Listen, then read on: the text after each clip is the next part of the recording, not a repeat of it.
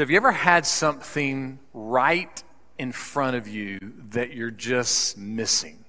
I mean, that thing that's just, it's right there, but you just kind of miss it. Well, last Sunday when I got to church, I couldn't find my wallet. I was looking all over the place. I was like, what happened? Now, I don't carry any cash, so I got a little minimalist wallet, you know. I just keep my driver's license and my health insurance card, my credit card, and my Donuts reward card. You know, just the important things I keep in my wallet. And it's just a little small thing. I always keep it in my front left pocket of my trousers. I've never said the word trousers. I just wanted to say the word trousers.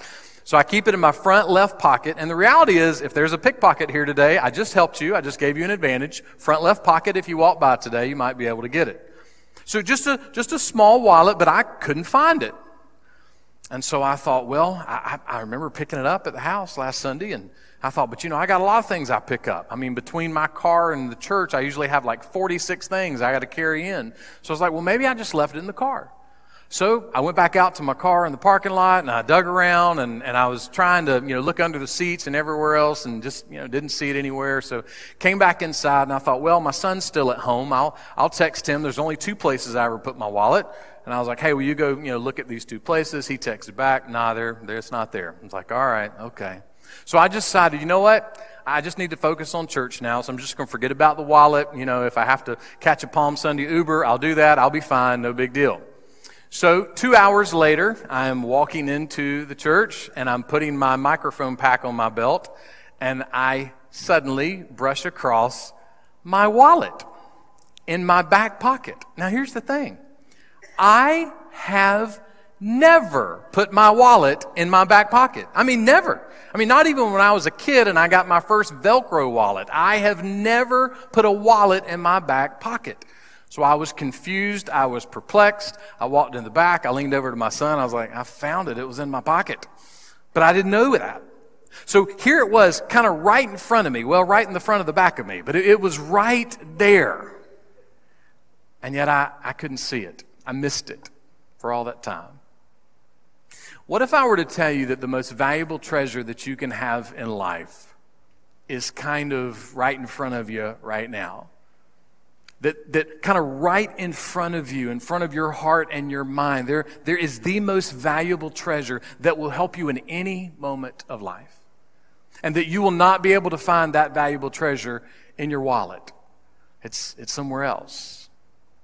Would you at least be interested to think, man, the most valuable treasure that I have for any moment of life is kind of right here in front of me? We continue a series we're calling Doors here. It's looking at all the different doors that you and I have to face every single day of life. And today we're going to be looking at open doors. Our message today is open doors. We'll be asking Simon Peter to help us out. We'll be looking in the Bible today at 2 Peter chapter 1, verse 16. If you have your Bibles, you can turn there. If not, the verses will be on the screen. Verse 16, this is what Peter says. For we did not follow cleverly devised tales. Straight out of the chute. Peter says, look, I want you to know Easter is not a fairy tale. Easter is not some clever legend that someone made up. It's not something that Christians concocted as a way to get money from you or a way to dress up one day a year and eat ham. No, there's more to this. Immediately, Peter brings our attention to the fact that none of this is a fairy tale. You see, unlike other religions, Christianity will give you everything you need to debunk it. Everything you need to prove that it's not true. Gary Habermas has put this into 6 minimal facts about the resurrection of Jesus Christ. 6 facts that have been attested through historical sources, authenticated through historical sources, at least one of those sources, more than 3, and at least one of them, someone hostile to Christianity. In other words, someone hostile to the whole notion of Christianity says, yeah, that's true. That happened in history. So here are 6 things that you can use to build your confidence in your salvation. Or they could be 6 things that you may try to use to prove that everything about this church and everything about Easter Sunday is a bunch of hippy-dippy baloney. So here are those 6 things, beginning with number 1. Jesus was crucified. authenticated, not a fairy tale, not a hoax. Number 2, Jesus died. Authenticated, not a hoax. Number 3, Jesus was buried in a tomb. Number 4, the tomb was found empty. Number 5, friends and enemies believed that they saw the risen Jesus. You know, we don't have the Polaroids to prove it, but the enemies of Jesus even said, yeah, we saw the risen Jesus. And number 6 is the conversion of Paul. I mean, think about this. You're a guy who's murdering Christians, and all of a sudden you're trying to get people to become Christians. All right? Take that one, take the other 5, pull those together, turn them upside down, inside out with scholarly research and historical evidence. And what we prayerfully hope you will find is the wall of truth. We pray that you will hit the wall of truth, and that wall will lead you down to the door of mercy, and that door of mercy will usher you into the stadium of grace, where you will discover that all of the truths about Jesus are not a cleverly devised fairy tale, but they are actually the greatest hope that your soul longs for the most. The truth of Jesus. It is extremely hard to find a scholar today that believes in all of the notions that have been tossed out there about the resurrection of Christ. Notions like this. Well, Jesus just swooned on the cross. He just fainted. That's all that really happened. Or that the body of Jesus was stolen from the tomb. Or that the whole thing was a hoax. Or that Jesus was mostly dead. You know, because they would say there's a big difference between mostly dead and being all dead. You know, all of these notions are out there. But the reason you can't find scholars that hold to those things is because they have seen there is no evidence. There are no authenticated sources. And yet there is a multiplicity of sources that affirm through history and eyewitness accounts the crucifixion and the resurrection of Jesus Christ. Gary Habermas goes on to say this. He said, if you see a modern martyr, someone who's willing to die for what they believe in, they are dying for what they believe to be true. In other words, it was said to them, communicated to them, this is truth. But not so much with the disciples of Jesus. They died for what they saw.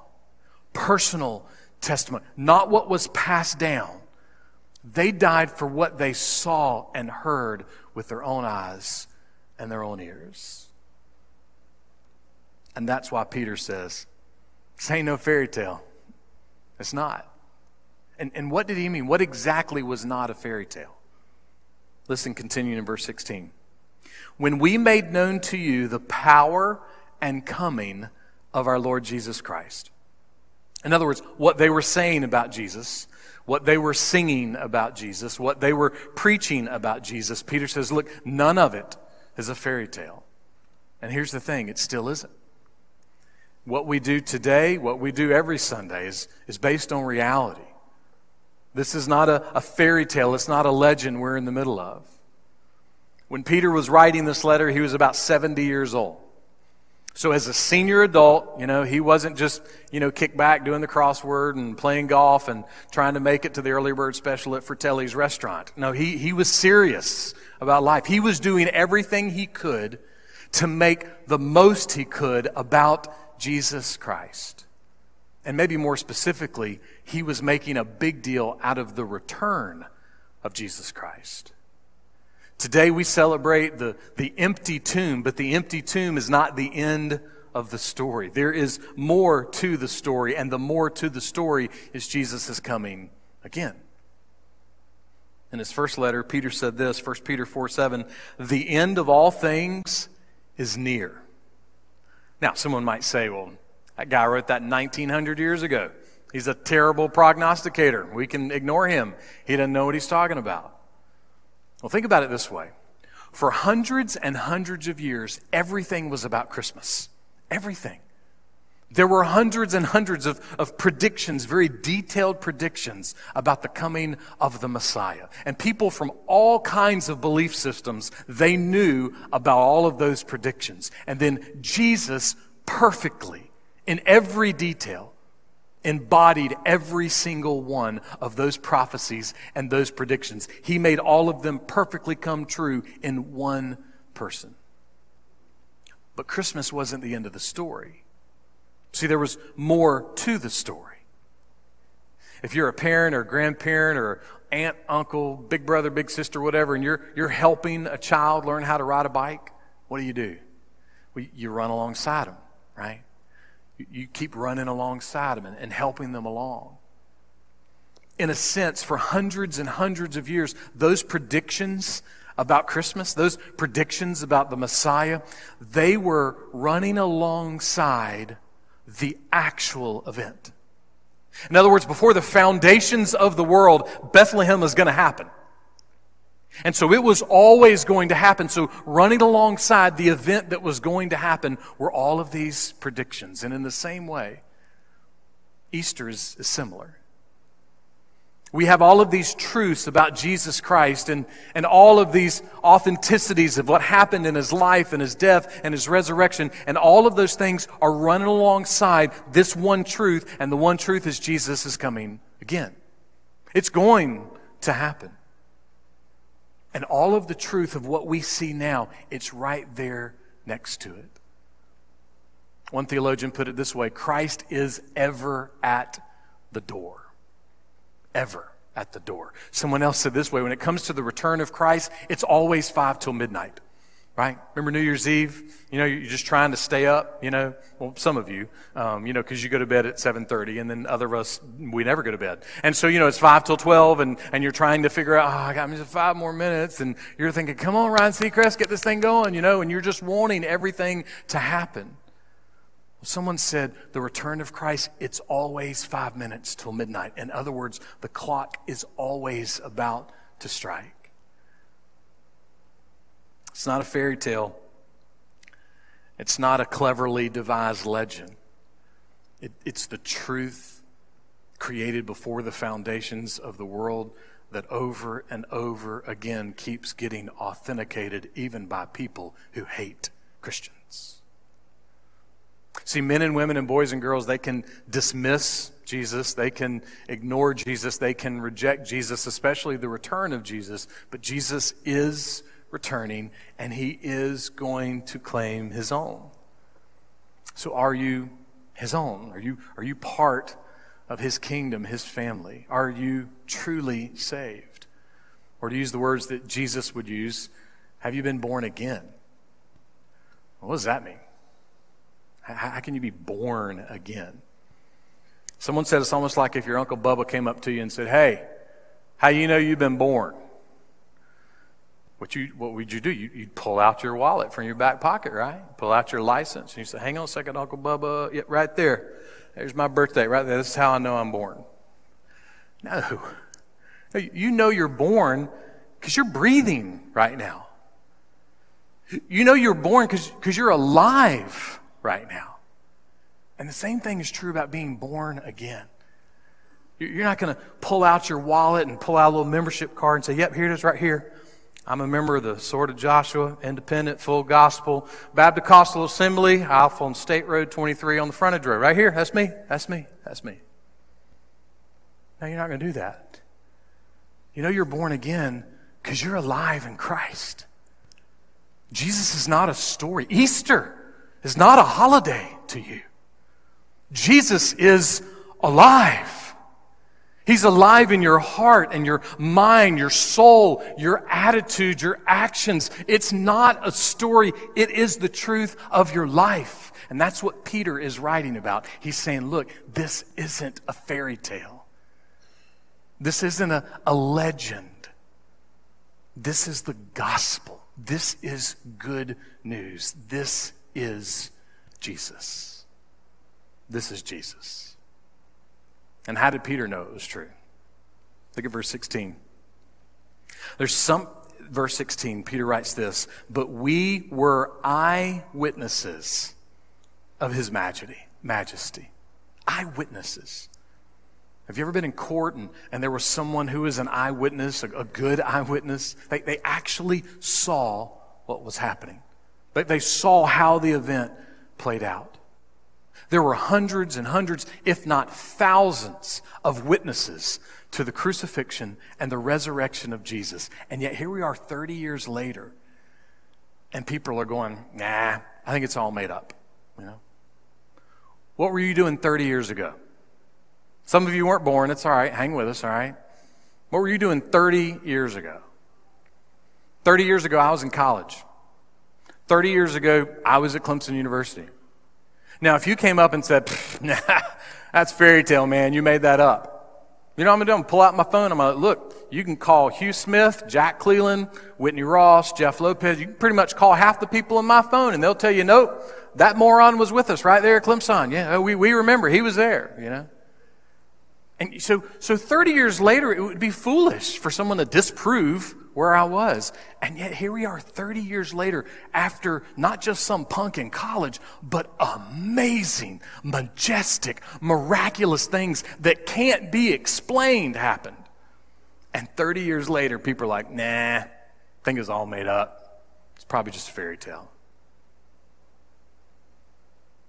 Wasn't something that someone put together 30 years ago or 300 years ago.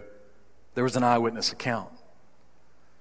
The language that Peter uses here is kind of a play on words a little bit, because when he talks about cleverly devised tales, he's talking about the way that false religions put on plays back in the day. It was like a pyramid scheme. They'd invite you to the first act of the play, and if you felt like you were dialed in a little bit, like they felt like, okay, they kind of got the first act, they might invite you to the second act. You'd earn your way to the second act of the play. And then through the second act of the play, if they're like, all right, you know, they're still connecting with it, they might invite you to the third act of the play, and then on and on. And then eventually you might even get to be in the inner circle with the playwrights and the cast and all the false religion leaders. They were cleverly intricate, sophisticated belief systems. And guess what? There's still things like that today. There's still things like that today that if you donate enough money or donate enough art or donate enough books or buy into their philosophies enough, earn some merit with their leaders, then you might be able to get to go through the next door. And then maybe the next door and the next door, and maybe you might get in the inner circle. The more intricate and difficult and sophisticated the belief system is, the less it is the gospel. Now, that doesn't mean that the gospel doesn't have a lot of deep theological truths. I bought a new systematic theology book this week. It won't be a waste of money. I'm looking forward to diving in and learning more. But maybe more practically for real life, I have a friend of mine, throughout their life, they have always struggled with feeling like God loves them. You ever feel that way? You ever feel like, well, God just doesn't love me? They've struggled most of their life with this feeling that God doesn't love them. But they told me this. They said, the one thing that always helps the most is theology. In other words, the study of God, the character and nature of God. It always helps in the darkest moments. It's the deep doctrine, the deep theological truth that brings them out of the darkness. So there's deep, intricate truth and deep theology, yes, but the beauty of the gospel, the beauty of the good news about Jesus Christ, is someone who hasn't even finished the 5th grade can fully get it, fully understand it, fully embrace it, fully follow it, fully proclaim it. The beauty of the gospel is anybody can grab a hold of that grace. It's not a clever, intricate, sophisticated fairy tale. It's the truth about Jesus. And Peter says, yeah, we didn't give you some clever system. We just told you what we saw. We just gave you what we saw. Now, someone may say, but wasn't Peter a fisherman? Come on, fishermen. They tend to exaggerate, you know. I caught a fish this big. Maybe Peter, he's just exaggerating. Remember this, though. History tells us that Peter was executed for his story. I'm no rocket surgeon, but I'm thinking that there's not a lot of people out there that will be brutally executed for a phony fish story that they made up themselves. It just doesn't make logical, rational sense. But that's the claim that was being made against Peter. You're just making this stuff up. It's all a phony fish story. And it's exactly why he wrote this. You know why it's good for us? Because that claim has only gotten stronger. The claim that this is all just make-believe, it's just all a fairy tale. It has gotten stronger. And so Peter, in kindness, said, look, I'm an eyewitness. I want you to know these are things that I saw. And he wasn't just an eyewitness to Jesus teaching and preaching and healing people and eating. I mean, it wasn't just that. Peter says he was an eyewitness to what? To the majesty of Jesus. An eyewitness to the majesty of Jesus.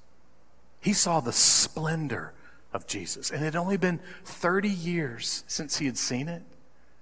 But it still felt like it just happened. This week is my 26th anniversary. My wife says that to me all the time. Man, you're just so handsome. It feels like it just happened, just happened. No, the reality is for Peter, it did feel like it had just happened.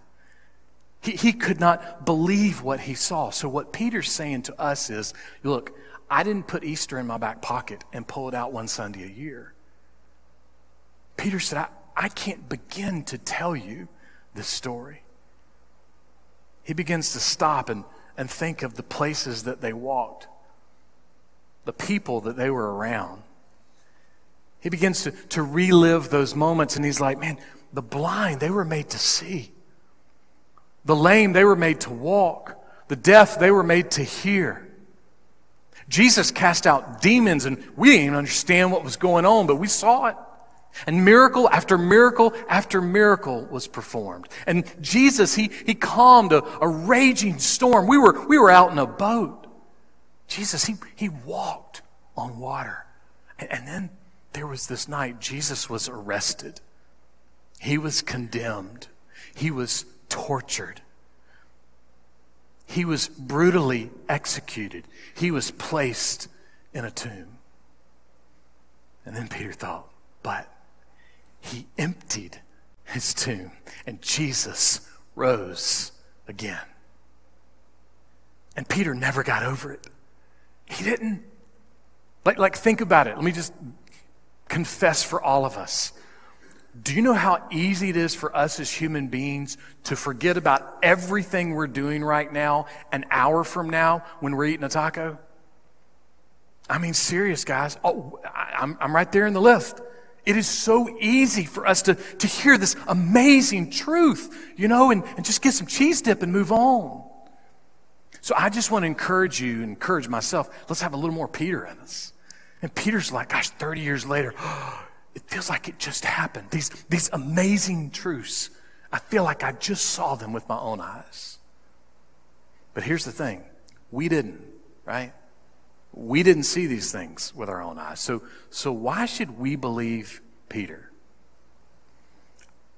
Again, I'm a simple guy. I don't know how to make it difficult.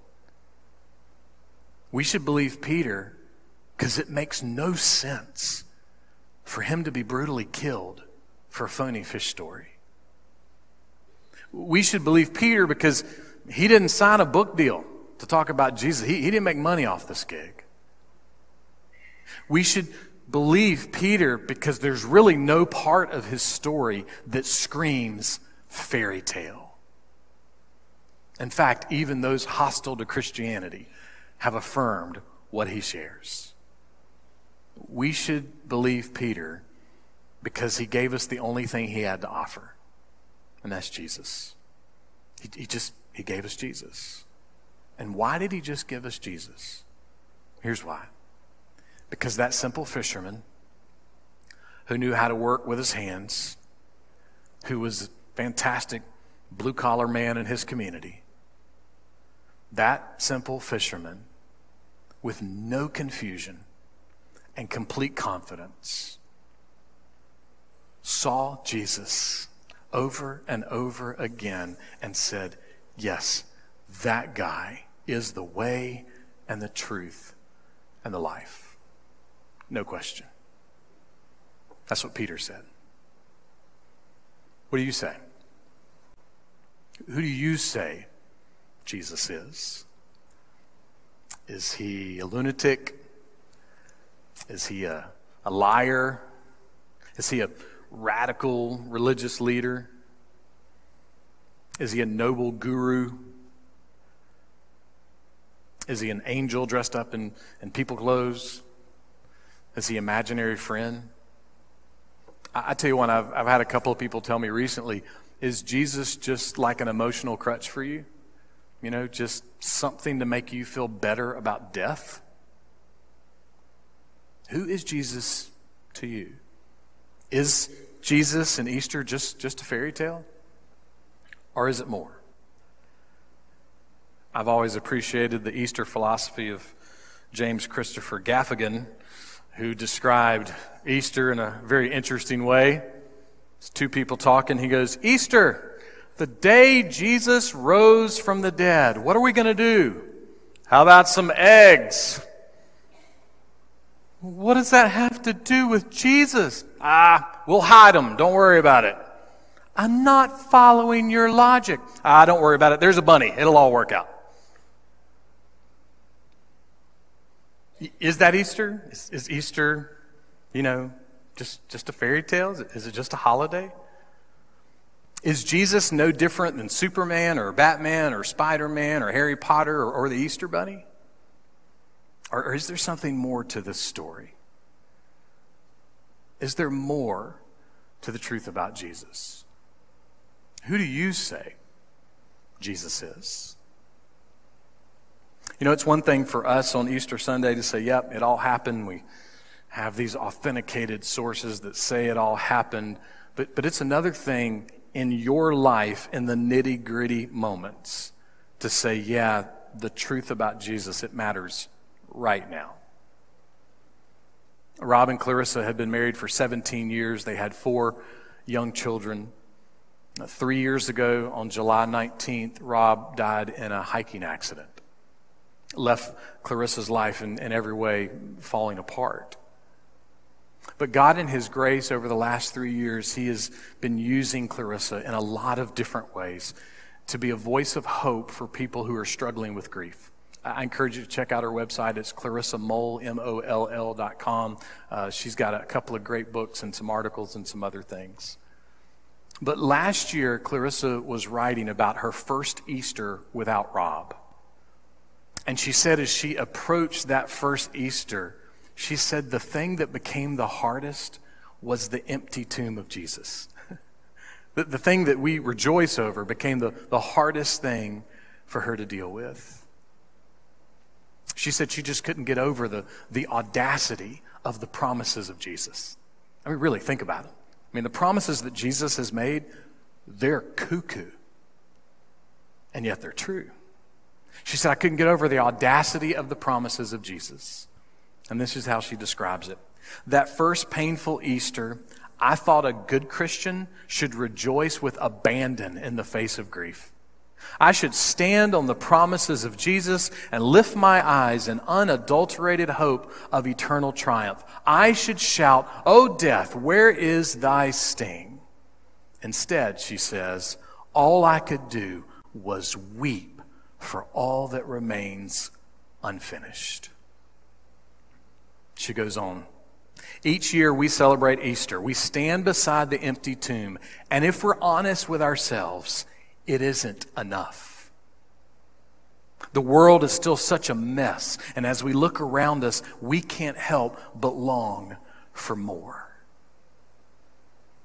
And then she gets very real. Every day since my husband died, I have prayed, come quickly, Lord Jesus. But so far, the answer is a dramatic not yet. So far, only one tomb is empty.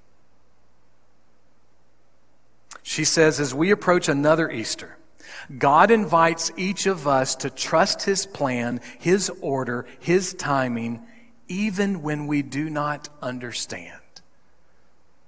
And then she gives this challenge. God asks us to claim this one empty tomb as the promise of all that lies ahead.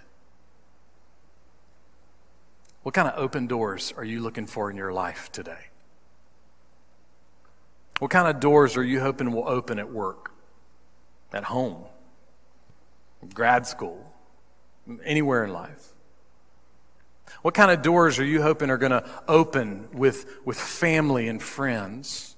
Doors that might open with time or money or taxes or government or sports. What kind of doors are you hoping will open in your life? Whatever those doors are, on this Easter Sunday and next Sunday and 10 Sundays from now, we will offer you what Peter offered, because it's the only thing we can offer. For all the open doors you're wanting, we offer Jesus. And we keep offering Him. And we keep offering Him, because 30 years from now, if you have Jesus, you won't get over it. And 300 years from now, if you have Jesus, you won't get over it. And I'm serious, every single one of us need to get into this moment.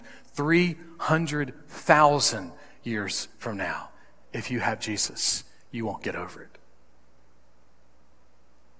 That day exists. So we offer you Jesus, and we offer you the audacity of His promises. Because they're all true, because the tomb is empty. He guaranteed His promises to be true. The one empty tomb is the one open door to every promise that your soul longs for the most. Now, we long for some stuff, right? We long for a good season for our team in college football in the fall. We long for our kids to find good spouses. We long for our grandkids to find good jobs. We long for our grass to look fantastic. You know, we long for there not to be a long line wherever we go to eat after church. I mean, we long for things, right? We all long for things. But your soul, even if you can't outline it, your soul is longing for what the one empty tomb, the one open door promises. So today, God is inviting all of us all over again. He's inviting us to claim the one empty tomb, the one empty door, as the promise of everything that our soul will long for forever. So the challenge for all of us today is simply this: will we claim it?